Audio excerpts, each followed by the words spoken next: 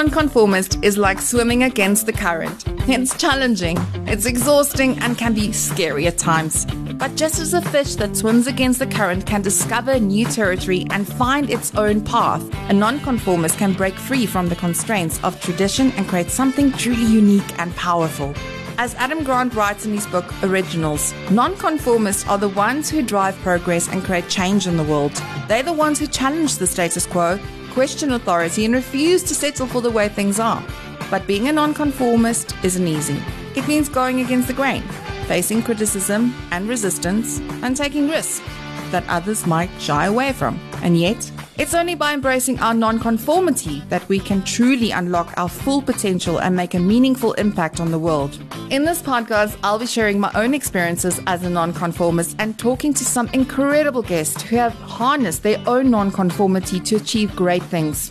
We'll explore the challenges and rewards of being original and look at how we can all tap into our own unique perspectives and talents to create a more innovative, dynamic, and inclusive world. So if you're ready to challenge the status quo, break free from the mold, and embrace your own nonconformity, then join me with this exciting podcast, The In with the Outsiders. It's time to unleash your inner original and make a difference in this world. Hi everybody, a warm welcome back to The In with the Outsiders, where we tap into what's going on in the collective, what's the conversations, what are the questions that you are asking, and how can we get insiders that are experiencing this, but also at the same time get outsiders that are practitioners in this particular field of study. So one of the things as an ethnographer is I see the pulse of the online world and the physical world, and then I merge it. And I see from a helicopter view what people are up to, what questions are they asking, who's answering those questions, are they getting the right advice, and what is on top for the collective, and what can we do to actually give more insight into these conversations that are happening online and to build different forms of community to bring people together.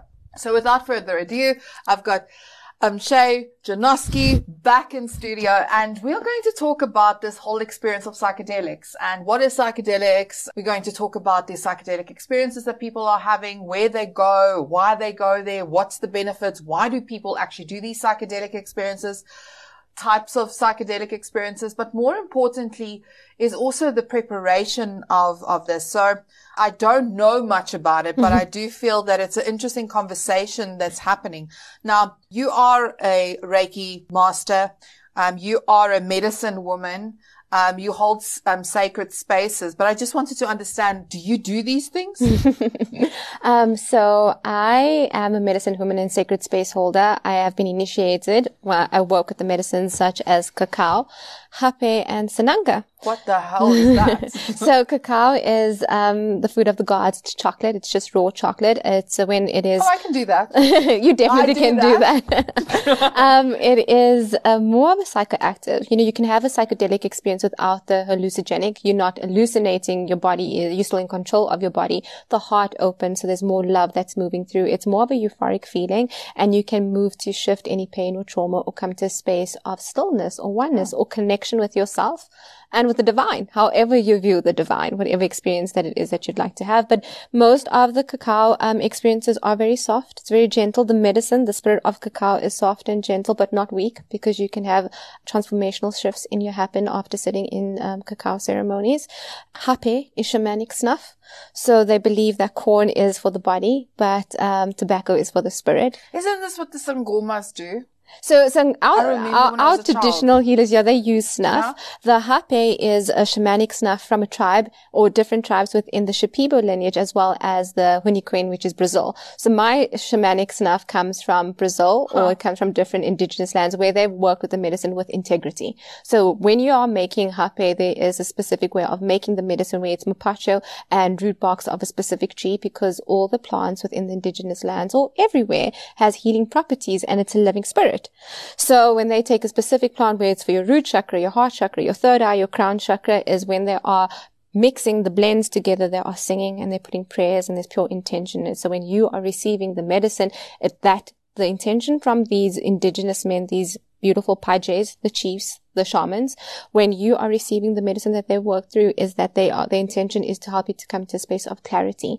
The benefits of hape is really just to open up all the chakras to have it in alignment. It is to shift any negative entities, and this can be thoughts or any energy that is stagnant within the energetic field, just to shift and release that. Sananga is a beautiful medicine. It is eye drops. It is excruciatingly painful when you receive it. They use that in the jungle when they go hunting. Like instant eye drops. No, not ours. This is from the jungle. They use that to spike people's drinks. What are you talking about? No, you can't spike with this. But this is also beautiful to help with the intuition. It also is to release any entities, negative entities. I don't necessarily mean that entities are spirits, but I would be as thoughts or feelings or like programming that's no longer serving you. It helps you also to release and to shed those and to come into a space of clarity and stillness. It does also have physical benefits for your eyes. So your eyesight gets better, whether you feel farsighted, nearsighted. It really assists a lot with that. So those are the medicines I work with. Very safe, very beautiful, very transformative. There are many other facilitators around that also work with iboga. That is, I've heard, yes, I actually, when I was doing the netnography, I think 2 weeks ago, I saw 3 or 4 different conversations happening about, I think it's iboga and ayahuasca. Yeah. So iboga would be the grandfather of the medicine, and ayahuasca would be the grandmother, right? And they both are profound and strong, beautiful medicines. What is it? Is it like a plant? So iboga is a root bark from a tree in Gabon, and the ancestors have worked with this medicine, right? So that is the first psychedelic experience I ever had, and this is just after my dark nights of the soul, or during. So I felt called. So it's crazy. So remember, everything ties together. I had a girl talk to me for 3 hours, and the only thing I heard her talk about was shaman in Peru. And I was like, okay, 3 hours. I never heard anything, but because those 2 words stuck out, I started doing research for 4 months, trying to understand what is shaman and what happens in Peru. And I did research on ayahuasca, and I was like, okay, in the next 6 months, I'm going to do ayahuasca. But what happened is 6 months later, I ended up doing iboga. And, I did not prepare at all for iboga. I was so depressed, so adamant that I was going to commit suicide. And someone said to me, just do one more thing before you decide to commit suicide. And I was like, anything. Because I don't know how I'm going to commit suicide. If it was a gun, if I was going to hang myself, but let me do this. Iboga is, how we did it was a clinical way. So they would put the powder into capsules, and it was in a clinical setting. There was no preparation, which was, really sad for me to have gone through this experience, because there was no one walking before, during, and after this path with me. But the do's and don'ts when it comes to any psychedelic experience is really to do enough research on who it is that's holding the space for you, who the facilitator is, where they are holding the whole experience, right? You know, like, you do enough research to know that it is safe, that they've been around for more than 2 years at least, or if not, then like, have there been reviews or other people that can reference and say that they've had a great experience, or that whoever it is there is aware of what they're doing, right? Because it was only months later where I realized that these were like pop-up people that were holding this space. However, I trust that it was exactly what needed to happen for me. But there's a diet that you need to go on. There's do's and don'ts. Like 2 weeks before any psychedelic experience, it is to go on a specific diet. With specific plant medicines, there are certain meats that you're not allowed to eat, or you're not allowed to eat meat at all. No dairy, no caffeine. Go off social media, not to watch any TV, not to have any self-pleasure or sexual intimacy with your partner. It really is to make more time for meditation. And the diet is so strict because the plants are so strict. They are spirit. So they start moving within your body, and the time you've committed to going into ceremony, they start working with you. So I saw something, and I think in one of our conversations we also discussed this, but I saw people say that you called. Yeah. What does that mean? So you know that you were called once you in ceremony and after ceremony. So you'll know. For what? To take sit in the specific medicine, or is it a specific medicine that you need to take, or called to be in the ceremony? It's called to be in the ceremony, both, right? So you'll know that. So it's even like I felt like I was supposed to sit in ayahuasca because I Googled. So I mean, suddenly I meet this girl, talks to me for 3 hours. The only thing I hear is Peru and shaman. Do the research for 6 months. I'm like, I'm going to do this. 6 months later, I don't end up doing ayahuasca and going to Peru. I end up doing iboga. So there was like a shift in time of what it is I thought I was going to do, and I ended up doing iboga. And even though the facilitators didn't have knowledge of what it is that they were doing, when I was done with that ceremony or whatever it is that I experienced, I knew I was called to be in that space because I had so much revelation and understanding of why everything happened in my life the way it did and why I needed to sit in with iboga on that day.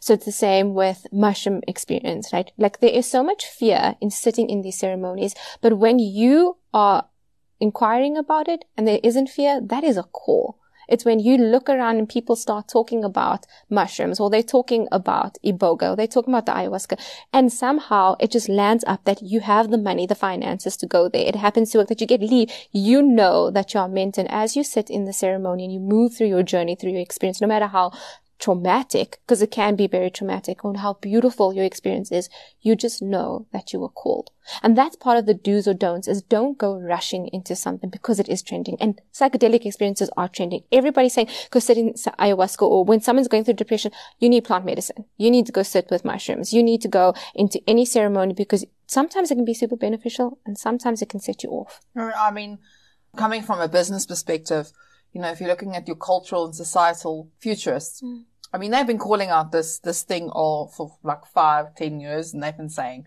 psychedelics is going to happen. People are going to use this to overcome, you know, anxiety. It was in any way like LSD and all those kind of things was used in the 60s, during the Woodstock times, etc. But I mean, the evolution of anxiety, as we discussed in the first episode, and you have to go and watch that one. It's very interesting about the spiritual awakening. But anyway, just to latch onto that is a lot of people I've noticed, because if I look at the pulse that's happening, people, okay, let me use Google Trends as an example.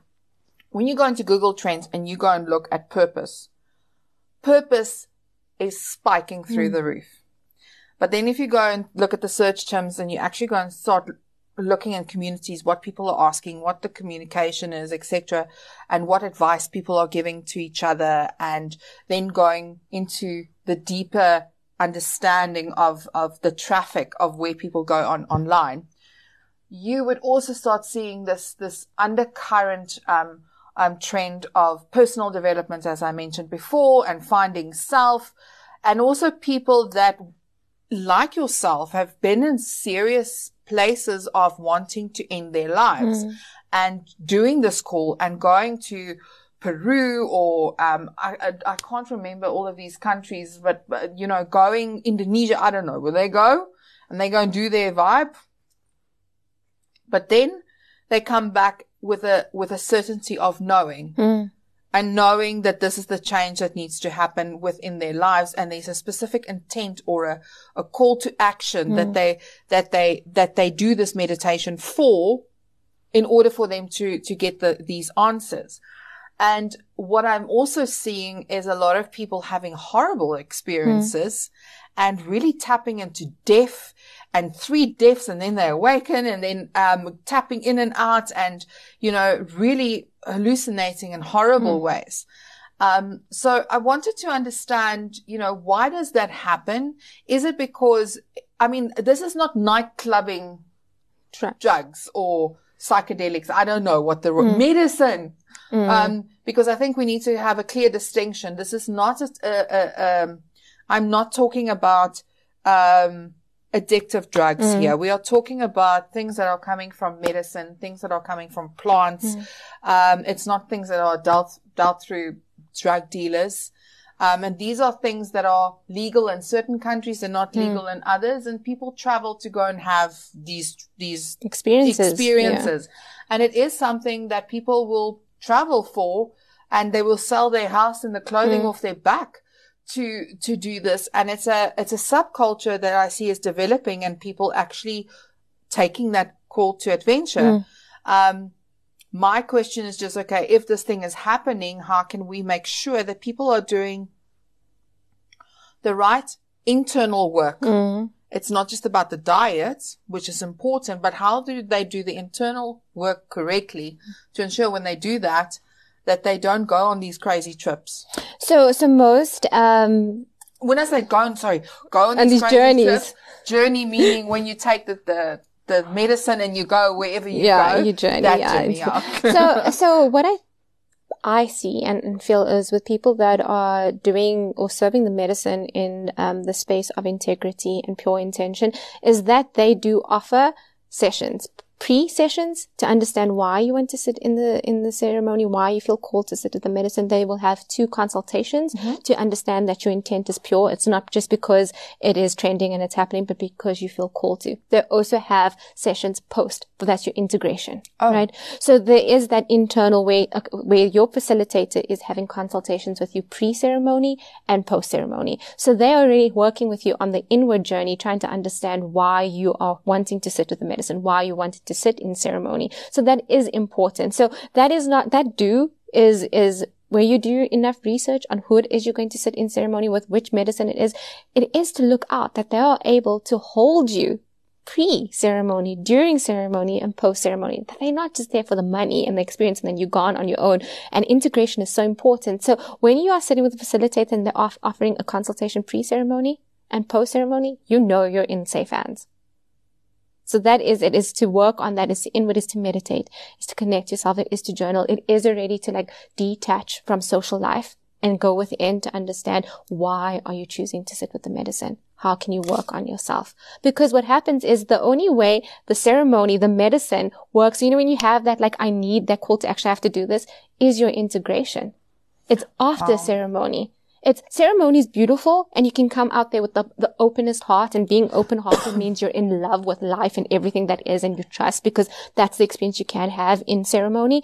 But it's how then do you live your life? How do you integrate what it is you've experienced? Oh, I see. Now it makes sense. Okay. So it's about the integration is, okay, you've learned all these things on your journey. Now you come back and now it's is this where this, like we spoke in the previous, episode where we spoke about peeps remembering, peeps remembering who they are, what's important. Is this what you're talking about? So, now you remember, and now how do you integrate back into society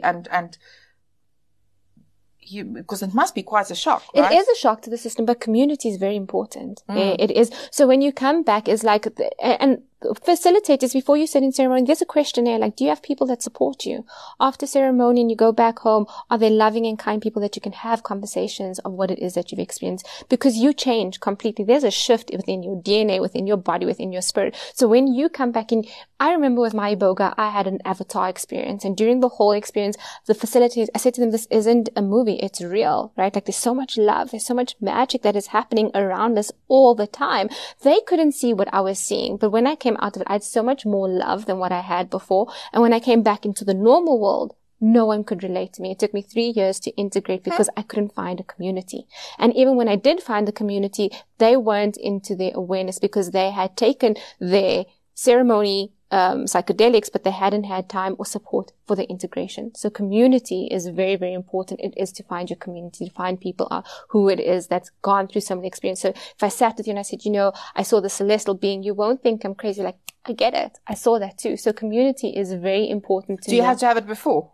Or community. After? I think it's if you also put the intention that you are looking for people, like-minded people, I believe that whatever you're seeking is seeking you and will come together. And I think that's why these conversations are so important, so that the people that are afraid, thinking that there's something wrong with them, it's I get it. And they start connecting with each other. So community is very important when you come back, and also to know that you have a facilitator, a life coach that gets you and understands you. And that's what's happening. There are many therapists that are working with psychedelics that are able then to hold the container even after ceremony and to help you through whatever life challenges you might experience. So that is very important. That's very interesting. So I went online to get a few insights also just from people. So there's a lot of evidence through the University of California that these psychedelic experiences really have a huge impact on people. And from that perspective, is one thing I have also picked up is, once again, this is not a thing where people go and they go and sit a psychedelic experience or a psychedelic retreat near me. It's pretty much this underground. It's not a drug dealer type of thing, because I have to be very clear. This is not addictive, right? No.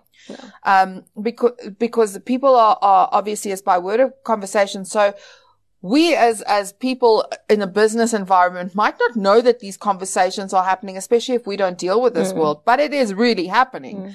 And people go through their community, and that is how, do you know of somebody that does this? And this is how, by word of mouth, before you know it, you get your experience and you know, you go. And this means people will connect you to California, I don't know, to different countries, and you'll go and have your medicine practice there and your experience.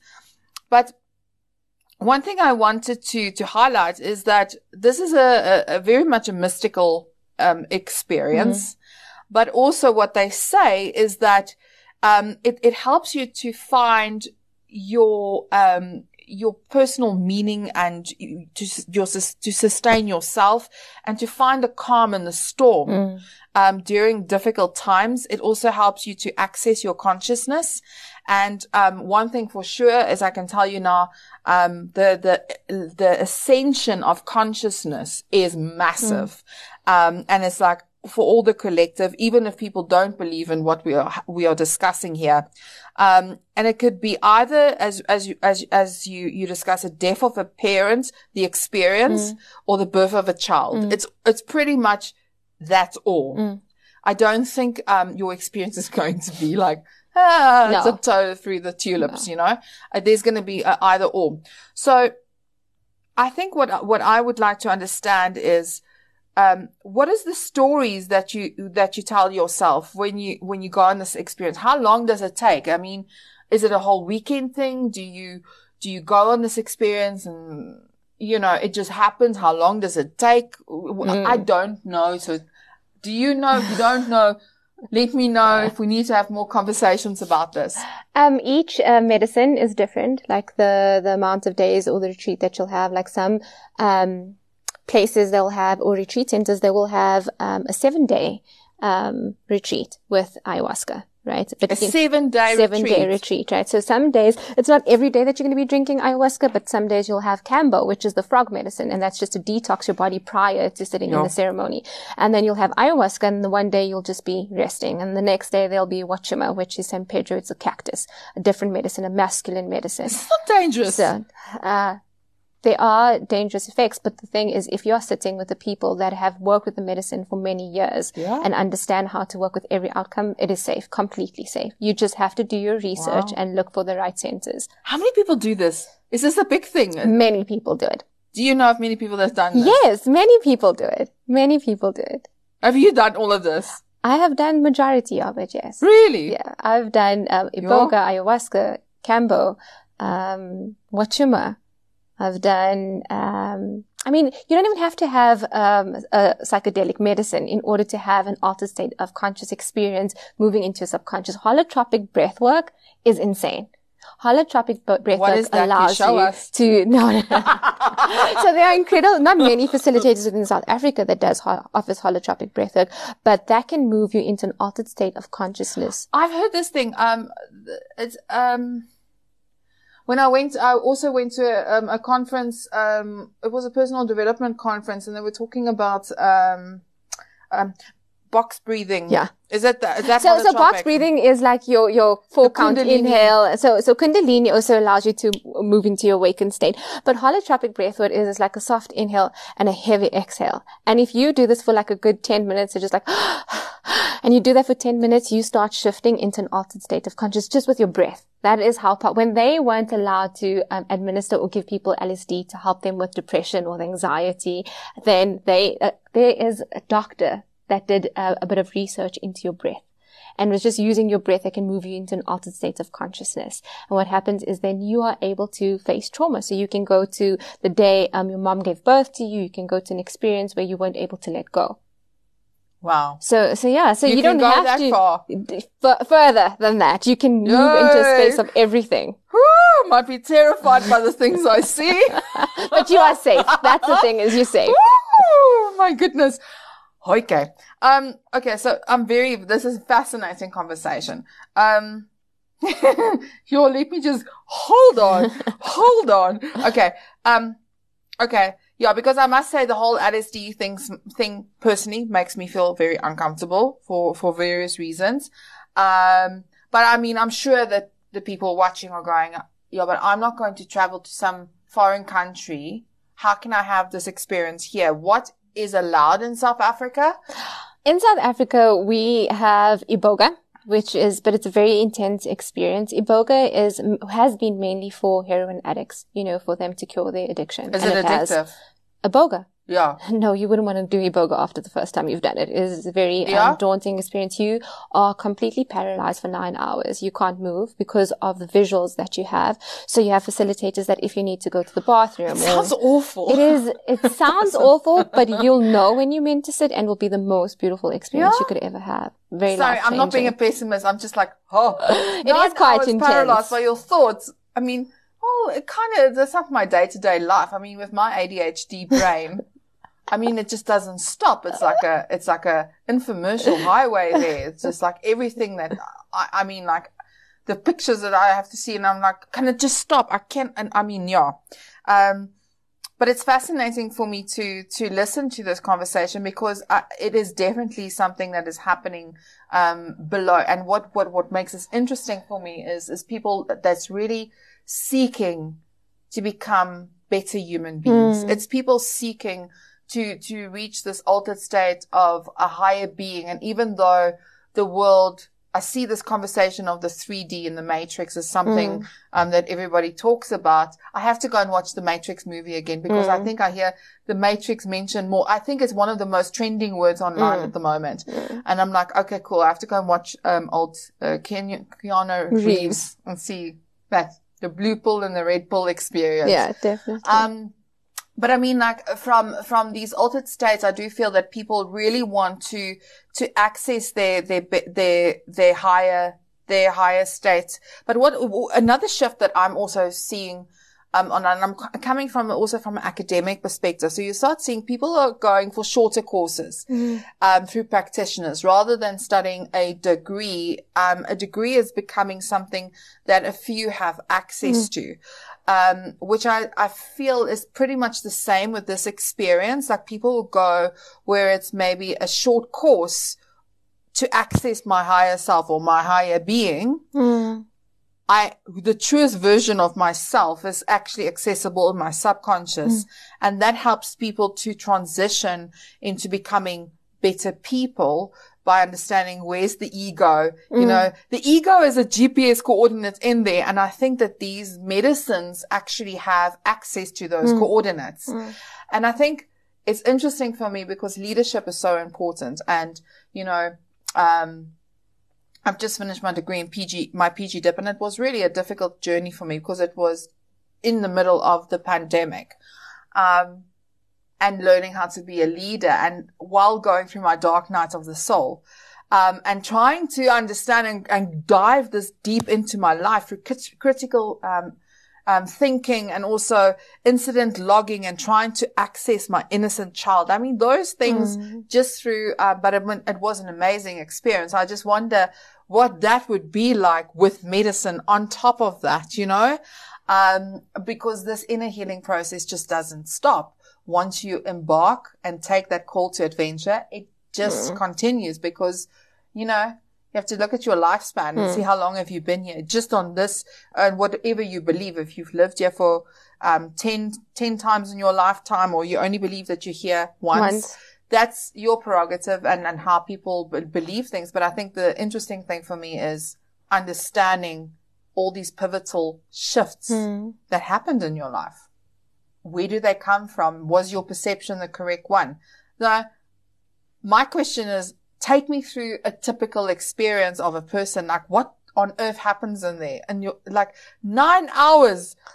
So I think even when so Iboga is very intense, and you very much in your own body, your own experience, right? And the visions that you have, I think, is from your own thoughts. It's your own subconscious what could happen, right? But you can have conversations with other beings, whether you believe in that or not. Your experience is very personal and it's up to you. My thing was, because I was so suicidal when the whole journey started, is like I didn't do so much research on Iboga. Like I must have read over a few things and I was like, okay, this is it. But when I sat with the medicine, like after taking one tablet, I was already visualizing it. Because I was so angry at God for being so suicidal, I was like, you don't exist. and I don't want to live here anymore. And suddenly I had visions of sitting around this tree in Gabon with the ancestors, these people that were working with the medicine. And I had such a fright because they were black men and they had paint over their face. And because of my belief growing up, you needed to fear people that look like this. And I felt like I wanted to run away. And the man like pulled my energy back and he's like, why are you here?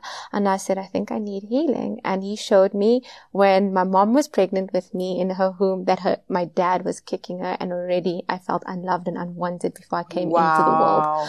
So you have like a whole vision. So that is like the basis of it. And then they take you through a whole journey for 9 hours where you're in jungles, you're communicating with animals. But this is mine. Not everybody will have the same experience.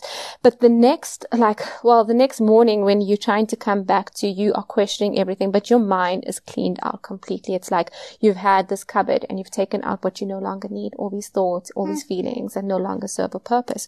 But every medicine is different. So when you're sitting with ayahuasca, and you're like a group of 12 people. And once you had the medicine, you start some people will start making sounds, like they have the energy moving through their body, but they try to keep the room as silent as you possibly can. So with the Winnie, they have fire within the room. So there will be a fire there. And you have facilitators moving around, and they are serving hape to either induce the medicine to work stronger or for you to have a purge, which is to throw up. And throwing up means you are letting go of any thoughts or feelings or programming that's sitting within your energetic field that no longer serves a purpose. Then with the Shipibo tribe, it is very dark. Like everything's completely dark, no light, no fire, and you're going inward. And some people will move through moans, moving into their body. They might be having conversations. Some people might be going through a traumatic experience where a facilitator will go and assist them. But it's not to disrupt the whole container of everybody else being in there. Because I was just, as you were saying that, if for me, because I'm an empath and sensitive, I can pick up energy before I even walk into a room. I already know what that energy is. And for me, I'm always very sensitive around who I'm around with, and obviously, to our discussion, you have to also put intent out for those people, but you don't have no guarantee of those people the right people are going to be there, and what their intents are, etc. And that releasing of that energy, it's a sacred space and also a very vulnerable state. Very. For your mental consciousness and where you are, because you're not really conscious at that stage. No. Right? No, you're not. It's not like when these facilitators, when they talk to you, are they sorry, I'm asking so many questions, no, please. But this is like, when I saw this thing going on, like, it's really big. Yeah. I didn't realize that it was such a big thing. And it's, what I love about it is people don't talk about how they got to the retreat, when they went to retreat, who referred them, what, but then when they're back, they have everything to say. They got so many stories. And this for me is fascinating because you get to hear about the post. Yeah. So that people are sharing their journeys. And I think it's important. I think so too. We have to know more about people's experiences. Yeah. Like if people wanted to do a ceremony, could they, there's obviously certain things that you do and that you don't do.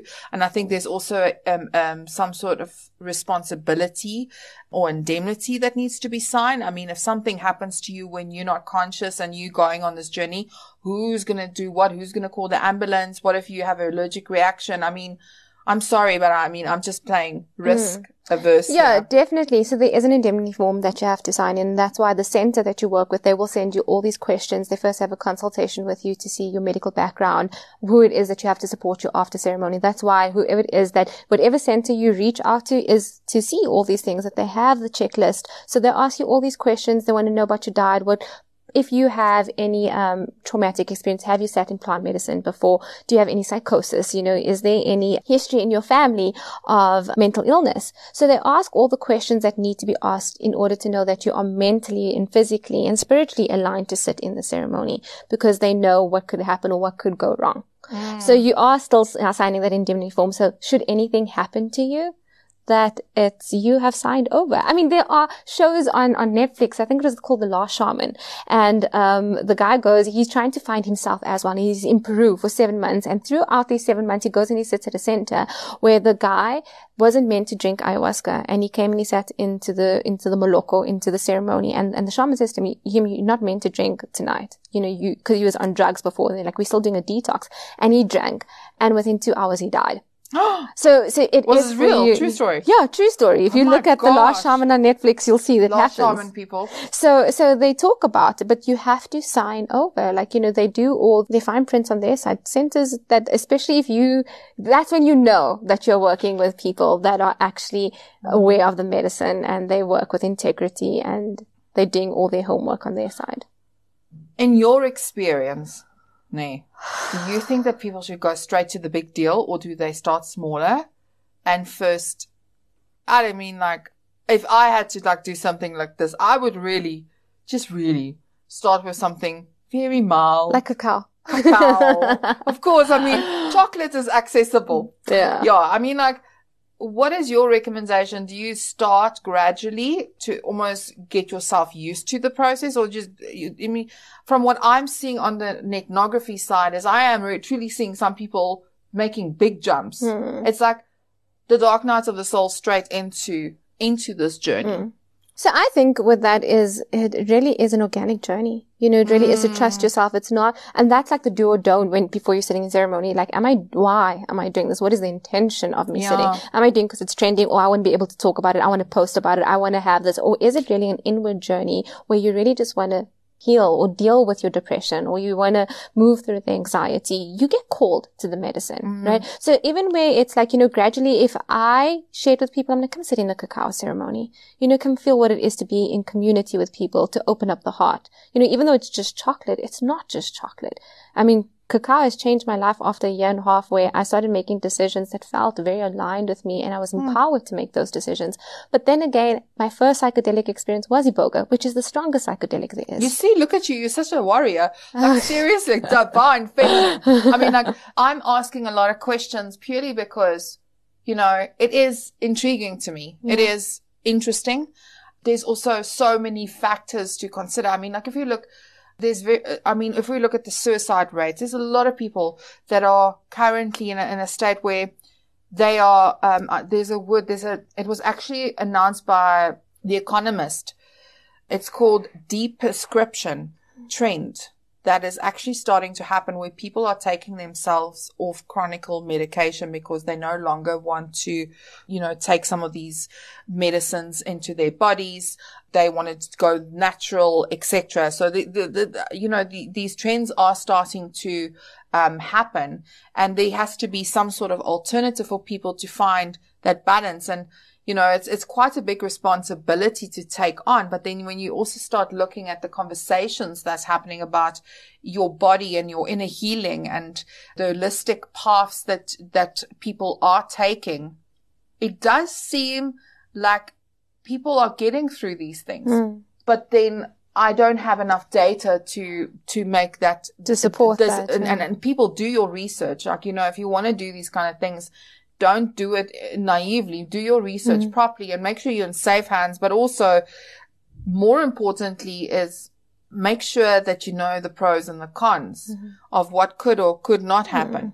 Can you imagine being like, what is that fire festival where everybody went and then they arrived and there was nothing happening and they had like these tents? You don't want to go into a journey and then travel all over abroad, and then you find that there isn't anything it's not safe, or it's actually something else, and especially when you're not familiar with the medicine, you don't know what it's going to do to you. And speak to people that have done it. And I think that's perhaps what I want to do, is bring people in that's had different experiences and hear their points of view, and how they experience, because it's fascinating. For me, it's fascinating because I can see that it is having a huge impact, and there's actually science behind it. If I look at professors and universities, doctors that are actually really going on these journeys to actually assess it and say, there's actually science to say that this works. So it's a fascinating conversation. The other thing I wanted to ask you, and this goes off the topic, but I mean, how do you use Reiki in this experience? Do you use it at all, or is it too much, or how does this work? In the psychedelic experiences, yeah. No, you are not your normal self within those spaces. And when you're done?